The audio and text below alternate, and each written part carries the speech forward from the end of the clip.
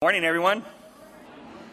While I get all set up here, I just want to give you guys, by the way, pay attention to that announcement. You need to sign up to serve, otherwise they send you out to go plant a church.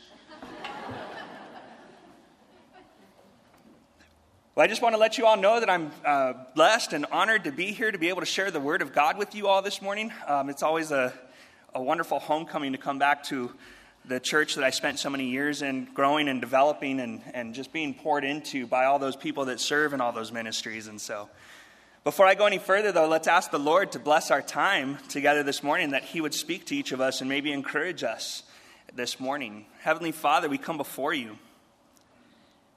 And Lord, as we are gathered here, we came with a purpose. We came because we wanted to be in Your presence, among Your people, that we would praise Your name, but also, Lord, that You would speak to us from Your word. And so we ask that You would speak to us now from Your word, that You would bless our time in Your word, and that You would glorify Yourself in Your Son's name. We thank You and praise You in Jesus' name. Amen. So as I said, it's a pleasure and a joy to be invited to come back again and share God's word with you this morning. So if you weren't here last year, I was here about a year ago. Usually, I guess they have trouble finding guys to come up and teach during the men's retreat. And so they invite me out. And as many of you know, this church is the church that my family and I called home for many years. We grew here. We served here. I served in puppet ministry, children's ministry, youth ministry, who knows what else. I did a lot of stuff. It was fun. It never felt like you were serving. It just felt like you were having fun hanging out with your family. And so when the Lord's timing was correct and ready, He called us to go out and start a new work in the far east of El Paso. That's where we started, was in the 79938 zip code. And then after a couple of years meeting in a school, our church moved into its very first building, and we moved to the 36 zip code. And we've been in that zip code for about 6-7 years. The Lord blessed the work. He grew the work. We've been just having a great time just teaching His word and watching as people grow and watching as His word brings people to life. This year, we took a step of faith. And we leased a place that sits on 2 acres of land. It has a building that's about 4 times the building that we were in before. And that's just what's built out. The sanctuary fits our entire old building in it. It's just an amazing blessing from the Lord. When I was out here last year, we prayed over it. It was stuck in probate court. It got out of probate court in 2 months. So we knew that the Lord's hand was upon it, and so we moved there. We had our first service Easter Sunday after a 4-month build-out project to put walls back and doors back and make it look like a decent place that people would want to gather and not a place where they might get hurt.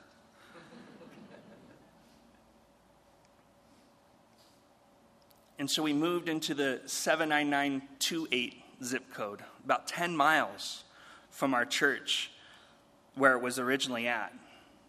Planting the church took a little faith. Moving to Horizon has taken a little faith as well, and it continues to take faith as we continue to do and to walk in what the Lord has called us to. And that's what the Lord has put on my heart to share with you this morning, is little faith. And so the scriptures we're going to be in this morning is Matthew 14. We're going to look at verses 22 through 33. And I'm going to be teaching from the CSB version of the Bible, and so if yours doesn't line up exactly, it's because I'm teaching out of the Christian Standard Bible. And you guys, I believe, still use the New King James, which is an awesome translation. There's nothing to question about the Word of God. It's just words that different. And so if you guys would join with me, starting in verse 22. It says, "Immediately He made the disciples get into the boat and go ahead of Him to the other side, while He dismissed the crowds.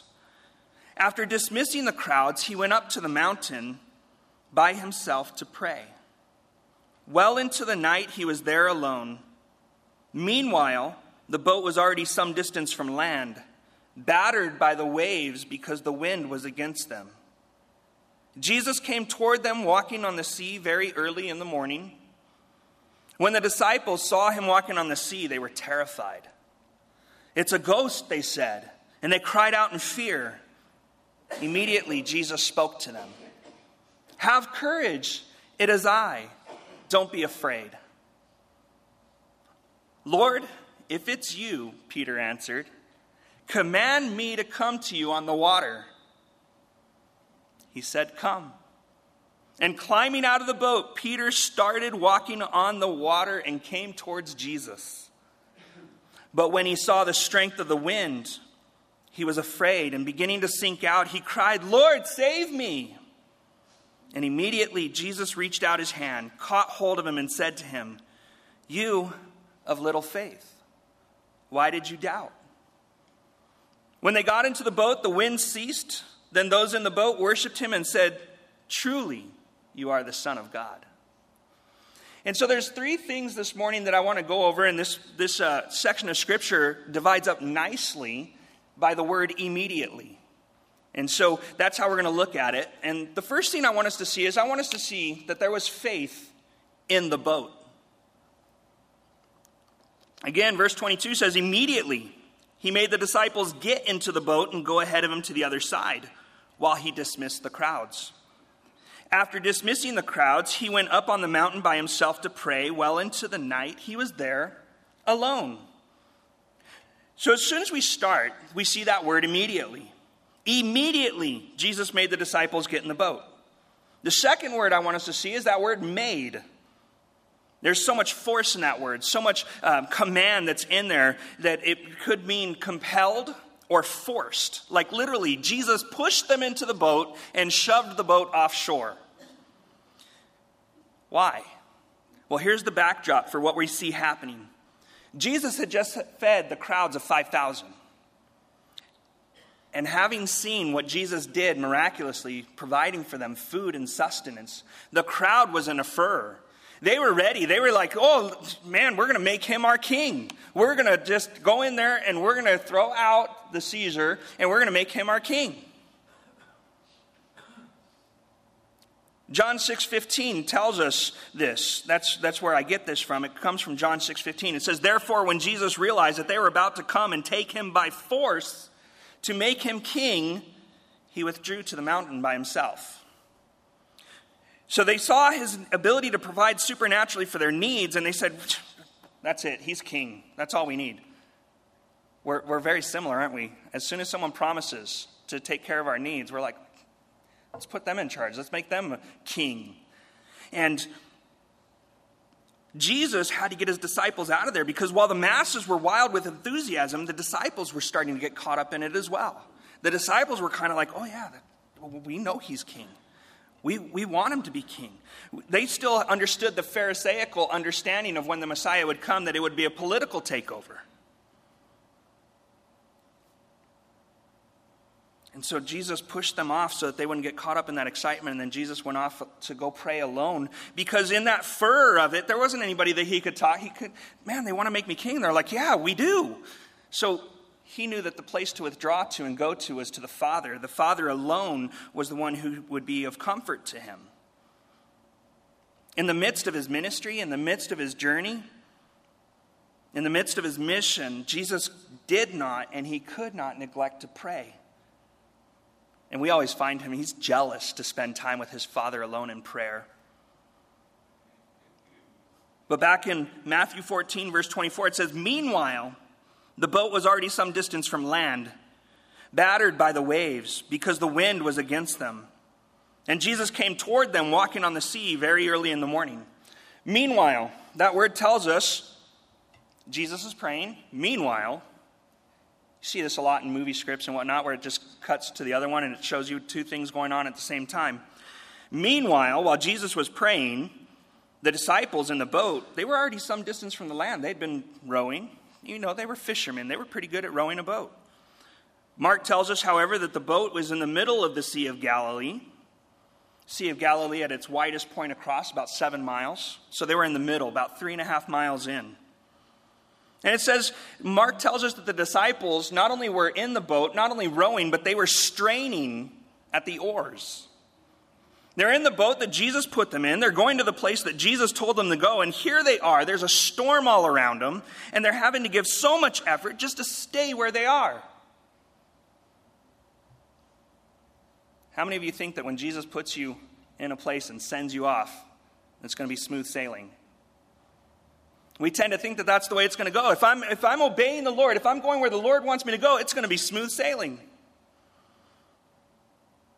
But the winds were blowing against them so hard that they had to fight just to stay where they were. Choppy waves are battering the boat. They have to row. They can't use the sail because the wind's going in the opposite direction. You put up that sail and you're already going back. We know that they were battering these waves for some time because it says that Jesus spent many hours praying alone. Meanwhile, while Jesus was spending all those hours praying alone, the disciples are rowing and rowing and rowing. They're fighting and they're struggling and they're fighting and struggling because Jesus put them in the boat and he said, go. And they wanted to go.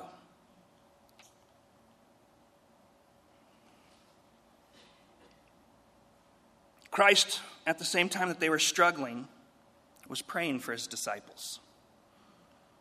And you know what? Christ has not ceased praying for his disciples.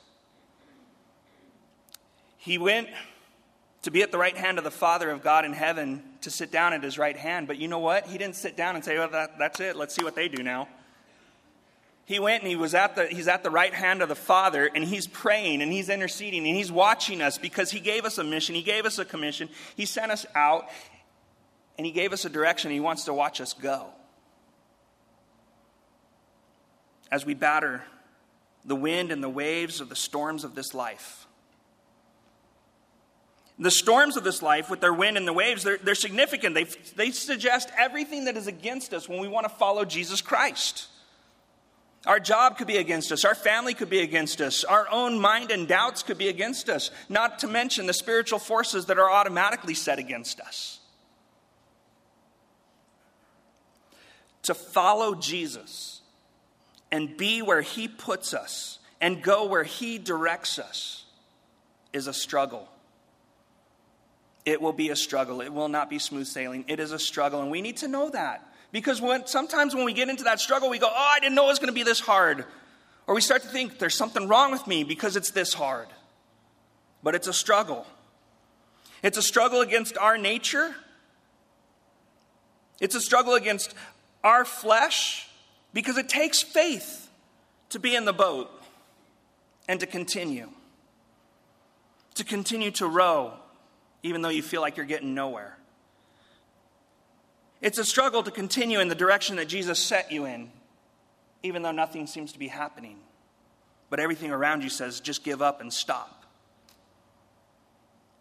It's a struggle to be in the boat and continue to row, especially when that storm comes against you and you go, wait a minute, I'm going where Jesus sent me. Why is it so hard? You know, the Sea of Galilee is well known for its fast and sudden storms. And life is known for those as well, is it not? One time, you're going along, everything's smooth sailing, and then in a split moment, everything changes. There are things that happen in your life that are just changed from that moment on. We've had a lot of those this year. My wife walked her mom home to heaven. And that was a big transition for her. It's been a big transition for her. It's caused her to, when you're struggling to row and you're going in the direction that Jesus sent you and these things are happening, you're like, well, what's going on here? When we set out to go and move a church because the Lord said we're going to move you here and all the doors are opening for it and the Lord's providing for it and you go to move your church there and things happen and you're like, wait a minute, half the church just left. You start to wonder. It's a struggle. Life changes quickly. Last time the disciples were in the boat and they were in the middle of the Sea of Galilee and a storm came on. They had Jesus in the boat. This is where we get to see that their faith grew a little bit. Because when the storm came and they were in the boat, they just said, that's it, we're dying. We're all dying. And there's Jesus asleep on the boat. They woke him up. They said, don't you even care that we're perishing? And they saw Jesus rebuke the wind and the waves. This time they're on the boat and the wind and the waves are still there. You see, when Jesus calms the storm, it doesn't mean you'll never have another storm.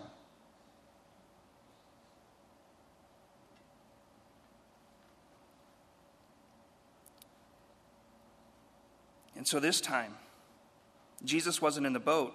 And so they're struggling and they're fighting. They said, Jesus told us to get to the other side. Last time he said, did I not tell you we're going to get to the other side? They said, this time we're going to trust him. We're going to believe him. We're going to get to the other side. So we're going to struggle and we're going to row. And then in verse 26, it says, when the disciples saw him, Jesus, walking on the sea, they were terrified. It's a ghost. And they cried out in fear. In the early hours of the morning, after Jesus had finished praying, he went to where the disciples were. He walked out to them on the sea. The wind and the waves are still going strong, okay? I don't know about you, but when I picture Jesus walking on the sea, it's sunny, birds are chirping, seagulls are flying, and it's smooth glass water. And even that's impossible for me to how did he walk on smooth glass water? No, but the wind and the waves are still going strong. They're beating full force, and there's Jesus just strolling along on choppy waters, huge waves, the wind howling.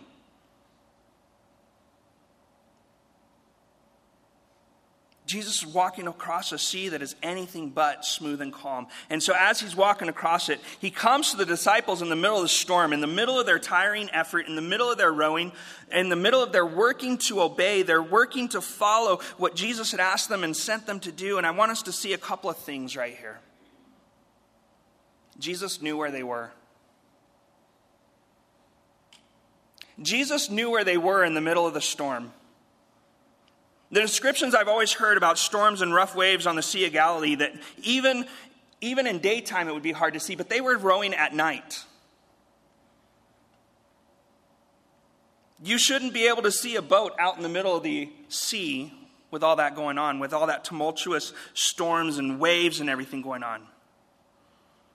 It would be easy to lose sight. Maybe Jesus just watched them as they rowed out, and he just goes, oh, that's the direction they went, and I'll just walk in a straight line. I don't know if you've ever sailed a boat in a storm or whatnot, but you're not going to go in a straight line.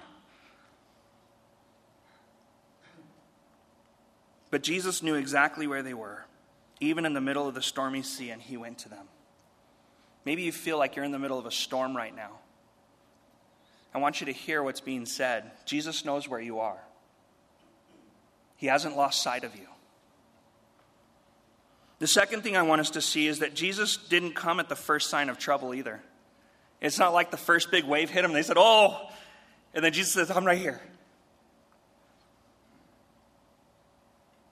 It isn't until the last watch that he comes. Now, if you know anything about the way that they did the watches then, there was 12 hours of the night that they divided up into watches.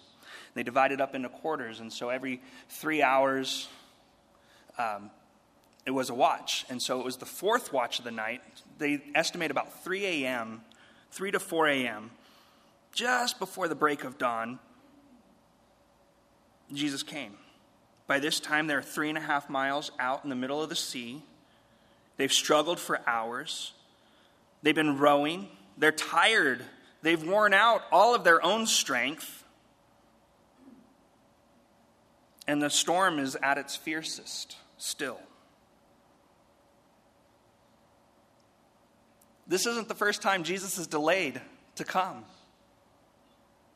We learned something, however, from his delay, and this is something that the Lord's been showing to me in my life, because I'm always like, Lord, you have to show up by this time or that's it. It's all over with. Lord, if you don't show up by this time, if you don't show up by my timeline, it's all over with. In John chapter 11, both Martha and Mary had sent word to Jesus that Lazarus was sick. And Jesus even told his disciples he's sick. And even told them that he's going to die. And he said, so we'll head out in a couple of days. And so when Jesus arrived in Bethany, he runs into Martha first. And Martha says, Lord, why didn't you come? We sent word that my brother was sick, and if only you had been here, he wouldn't have died. But now it's too late. And as he walks on, he runs into Mary. Mary says the same exact thing. And Jesus said, did I not tell you that if you believe in me, that you'll have resurrection? And he said, but God sent me at this time. I came at this time so that you all would believe, that you all would know. And so he raised Lazarus from the dead. Lazarus was dead. By all intents and purposes, the time to be helped had passed. But we need to get our faith and our courage from this, that God is never late. We may set up timelines for him, but he never is late. Peter was in prison until the last hour of the last watch of the last night before his intended execution. If there ever was a time for him to be saved, it was running out. But though Jesus seems to delay his help, when he comes, we always find it's the perfect time. Because God's timing is perfect. He's never late. He's right on time. And so seeing Jesus and seeing him in the storm and seeing him on the sea was something outside their understanding. They're like, wait a minute. We're in the middle of this choppy ocean. We're fighting against a storm. We want to stay in the boat because the best way to survive a storm is in the boat and not outside the boat. And so, but there's this figure that we see, and it's walking on the water. It can't be real. And so they say, it's a ghost. It's a phantasm. To make sense of it, they describe it as a ghost. It's an apparition. And perhaps they've heard one too many sailor stories. One too many superstitious beliefs. And in the midst of struggle, in the midst of towing and rowing to keep the direction, you know what? Sometimes when we see Jesus in the midst of our trouble, we fail to see that it's him. We don't recognize his working. We don't recognize his presence in the midst of the battle. We're too absorbed in our circumstances. And what we do is we start to mistake his presence and his help as phantasms of our own imagination. Especially when he comes in ways that we did not expect, nor could we comprehend. We always have it in our mind. When God's going to do this, he's going to have to do it this way. And what I've found in the many times I've stepped out in faith, and the many times that I put myself in the middle of a storm to trust the Lord, is that the Lord never does it my way. Ever. Not once. But I don't fail to tell him what my plan is.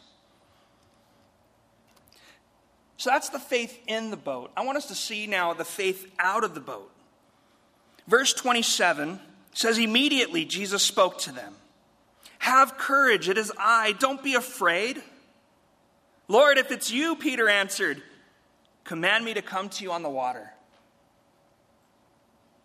Immediately, Jesus spoke to them, knowing their fear, desiring to encourage them, to relieve them with his presence, perhaps to reinvigorate the strength of their rowing. He says, have courage, it's me.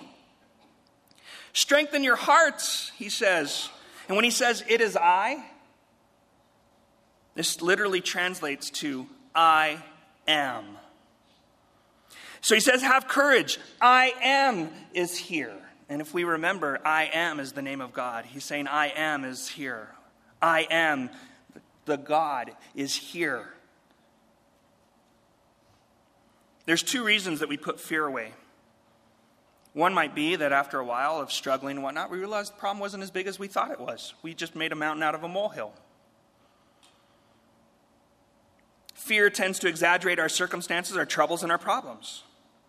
The other reason is that the problem may be real and it may be big, but there's an even greater solution and present help at hand. And so fear goes away because I am is here. With fear aside, looking out and seeing Jesus walking on the water, Peter's heart is moved. He says, I want to be where Jesus is. And he says, Lord, if it is you, command me to come to you on the water. More accurately, he says, since it is you, command me to come out on the water. Because he believes that if Jesus commands, he can do it. And so Peter begins, since it is you, call me out there. His request is bold for sure, is it not? But we see the answer. Verse 29, come. And climbing out of the boat, Peter started walking on the water and came toward Jesus.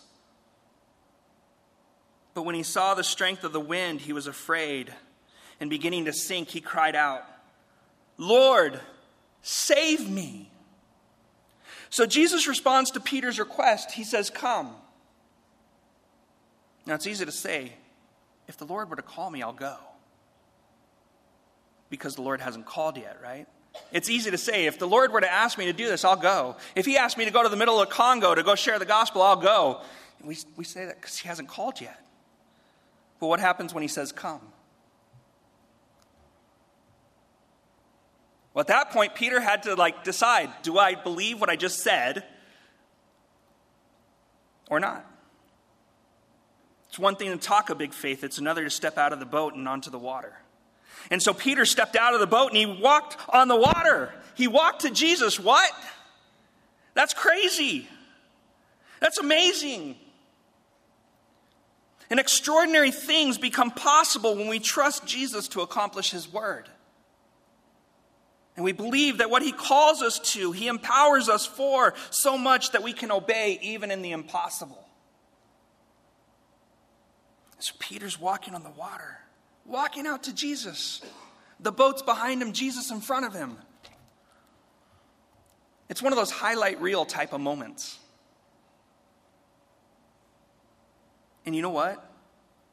The water that Peter's walking on, it's not smooth and glassy either.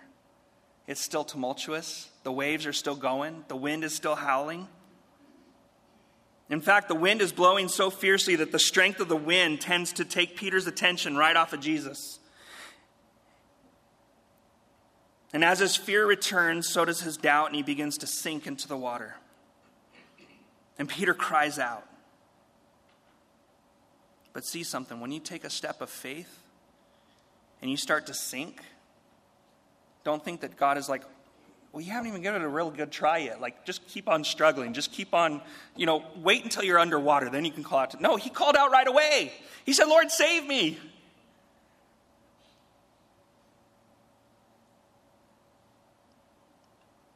He cried out to Jesus while he was sinking. He also realized, I don't have time for one of those superfluous, long-winded prayers. I couldn't eloquently phrase it. He wasn't trying to think of what is the best way to ask. He said, Lord, save me. Simple. Succinct. And before we get hard on Peter, going, that's what you get, Peter. We need to understand, it's one thing to experience a storm from the deck of a ship. And it's another thing to be in the middle of the waves, walking on water. See, the same faith that gets us out of the boat brings us closer to the storm.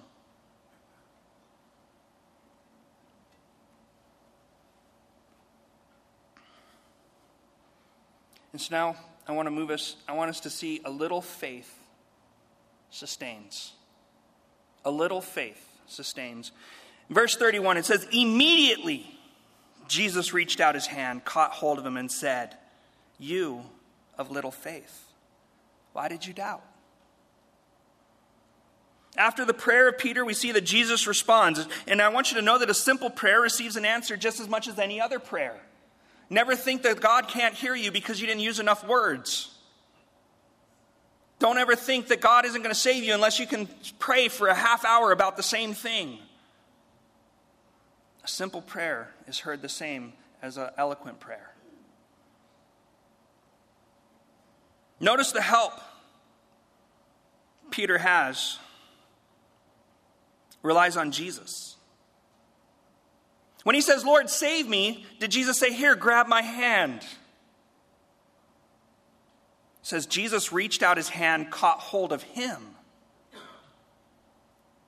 He didn't say grab me, he grabbed Peter firmly. And when we follow Jesus and we follow his commands and we follow his calling to lead us to get out of the boat and into the impossible and into the miraculous, there's times where we may doubt. Just because you're walking in faith doesn't mean your doubts will be eliminated. We'll start to sink. We need to remember to cry out to receive that grabbing, saving power of Jesus. And so Jesus caught hold of him and he brought him back to the surface of the water.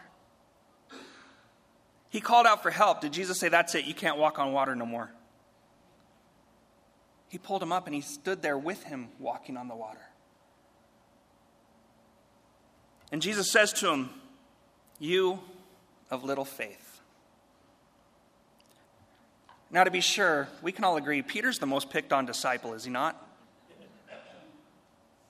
He's always the example of the headstrong, brash, impulsive goofball when it comes to following Jesus.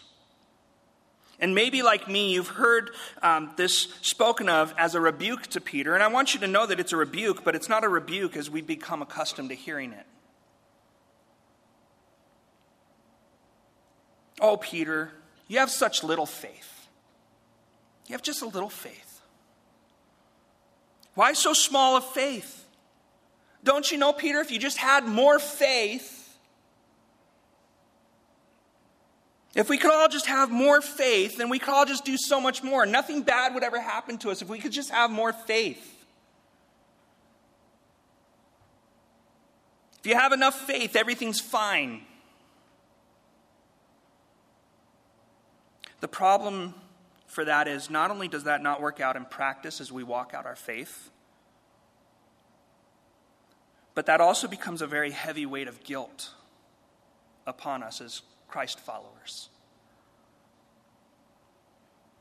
What I remember in other areas of Matthew's gospel is Jesus encouraging and teaching that all is required to move mountains is little faith.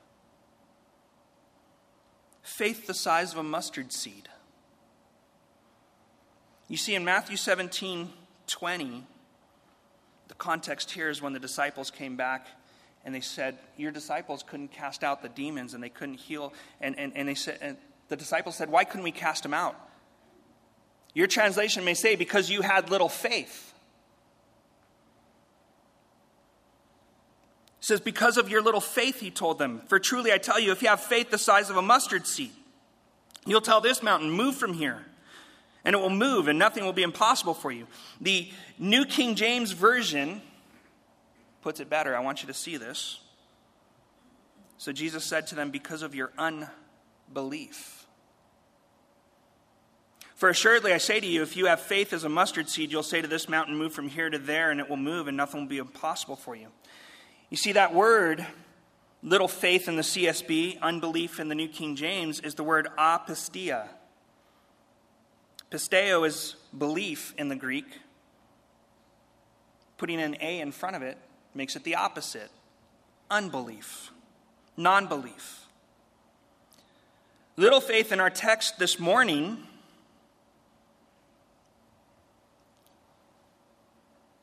is the Greek word oligopiste. It's a playful nickname. It's like a father would use for his very young child. It literally means little faith. Like a toddler who falls down and needs to be lifted up by his father. Peter was a toddler in the faith and needed to be lifted up when he fell. Peter had little faith, but he had enough faith. His problem wasn't that he needed more faith. Little faith obeys the word of Jesus. Little faith comes to Jesus as he calls. Little faith accomplishes things for a time. Little faith prays in the midst of trouble. Little faith is safe because it keeps you close to Jesus. Peter got out of the boat and walked on water. He walked on water until doubt came, and I want you to know, little faith sustains, but doubt will sink us if we allow it. Faith invites doubt, but we're not to focus on doubt. Doubt wants us to look around. Doubt wants us to evaluate. Doubt wants us to make everything understanding, and faith wants us to look just at Jesus and trust. When we look at Jesus and we're focused on Jesus, background fades away. Storms fade away. Everything fades in the presence of Jesus. when we take our eyes off of Jesus, it all comes back right in front of us. And we start to sink because our fear returns, because our doubts are there. So I think it's a good idea for us to confront our doubts. Jesus is telling Peter, he says, you have little faith. You have little faith. You have it. Why did you doubt? And we need to ask ourselves, is there a good reason to doubt? Is there a good excuse to doubt? Does any good come from doubting?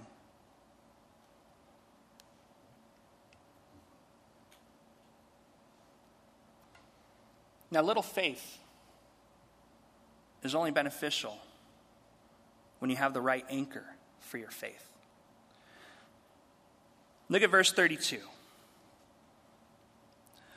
When they got in the boat, the wind ceased. Then those in the boat worshipped him and said, truly, you are the Son of God. When they got in the boat, you realize Jesus picked Peter up and they walked back together to the boat on the water. As I said, Jesus didn't say, that's it. You doubted. No more walking on water for you. You swim back. He held him by the hand and walked with him. And when they got back into the boat, then the wind ceased. Can you imagine?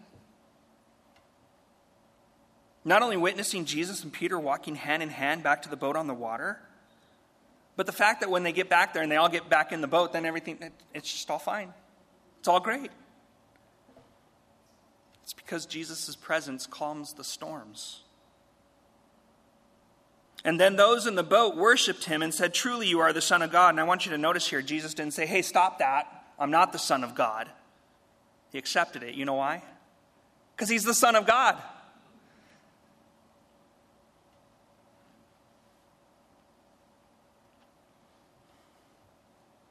I want you to see here that there's different experiences of faith, but the same conclusion, the anchor of their faith. Jesus is the Son of God. Now, this is normally where the disciples who stayed in the boat are also rebuked. So everybody else who would stay in the boat, they get rebuked right here. I'm not going to do that. I'm not going to rebuke you and say that if you stayed in the boat, it's because you don't even have any faith to attempt to climb out of the boat. I see this differently. Peter asked Jesus to call him out. And then Jesus called him out, and so Peter then obeyed. There are some who seek God and say, God, will you call me out? Before we went out and planted the church, I called to God and I asked him, I said, would you send me to go plant a church? There are some people that are called for that. There's some people that say, would you call me out? Would you send me to go to the remote places to go share the gospel? Would you send me to do this? Would you send me to do that? There is a faith that desires to ask Jesus to call us out. Because, Lord, I know if you call me, I can do it.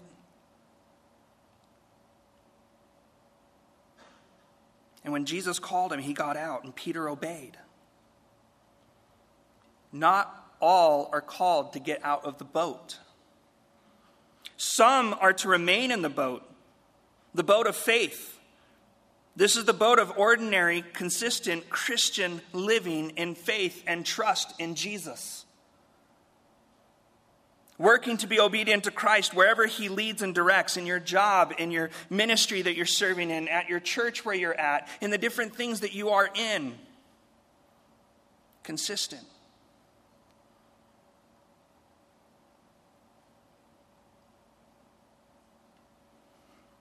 It takes faith to stay in the boat. Trusting Jesus to keep you secure there, even in the midst of storms. And there are some called from among those in the boat to come out of the boat and trust Jesus. To be closer to the storms, to face that wind, to face the rain and the waves and all that in the open sea of faith. But I want you to know, to be in the boat and out of the boat, obeying and following Jesus, takes faith that is only to be anchored in Jesus. But both will face the same storms, and it is the same Lord who calms the storms and is our rescue.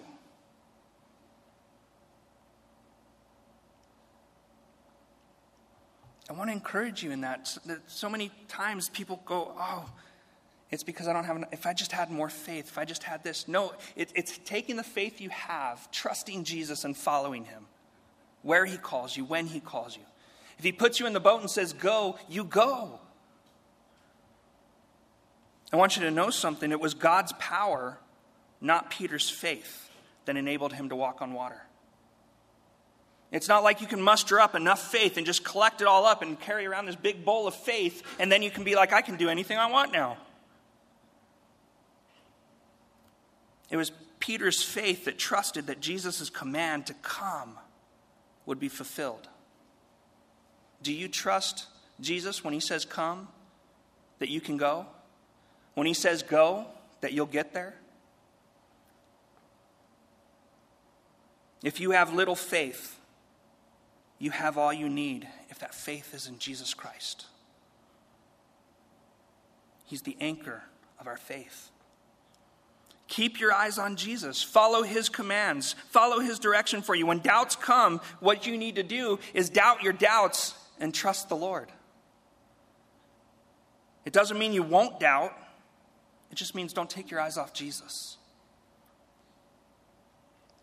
Because oftentimes the storms, when they come, they toss us, they perplex us, they leave us in despair. And our Savior, who seems far away, is actually praying for us.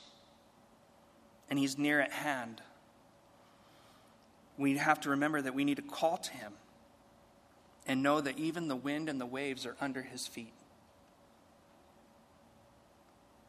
Faith is confidence in Christ and courage through Christ. Hebrews 12:2 says, keeping our eyes on Jesus, the pioneer and perfecter of our faith. For the joy that lay before him, he endured the cross, despising the shame, and sat down at the right hand of the throne of God. He's the pioneer and perfecter of our faith. New King James says author and perfecter of our faith. He's the beginning and the end of our faith. Faith is not a one-time choice. You don't say, well, I had faith yesterday, so I'm good to go. It's not just looking to Jesus once. It's looking to Jesus every step of the way. Eyes on him. Not growing weary no matter the storm, the waves, or the winds.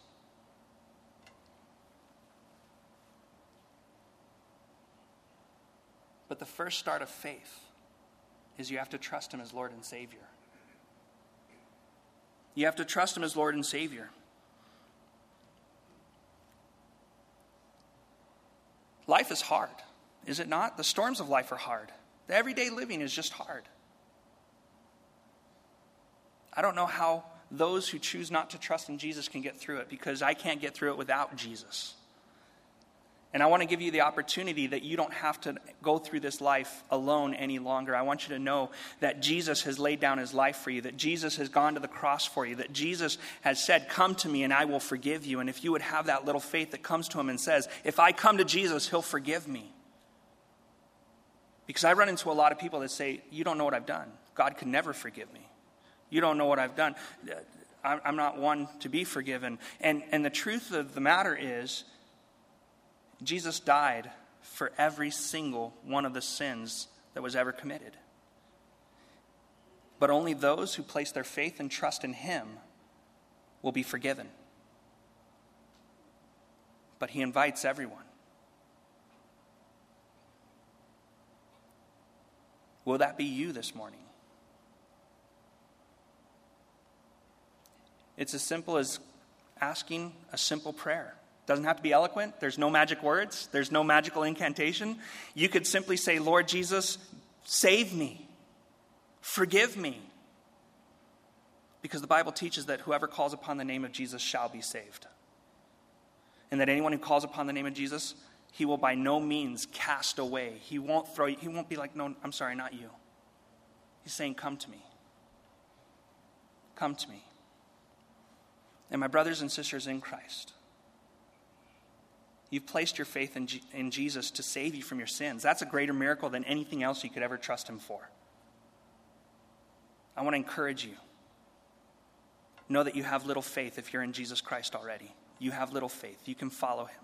You can obey him. He is your help and your trust. Heavenly Father, we come before you this morning, Lord. And Father, we just thank you for your word. We thank you for your encouraging word and just allowing us to see the lessons of Peter.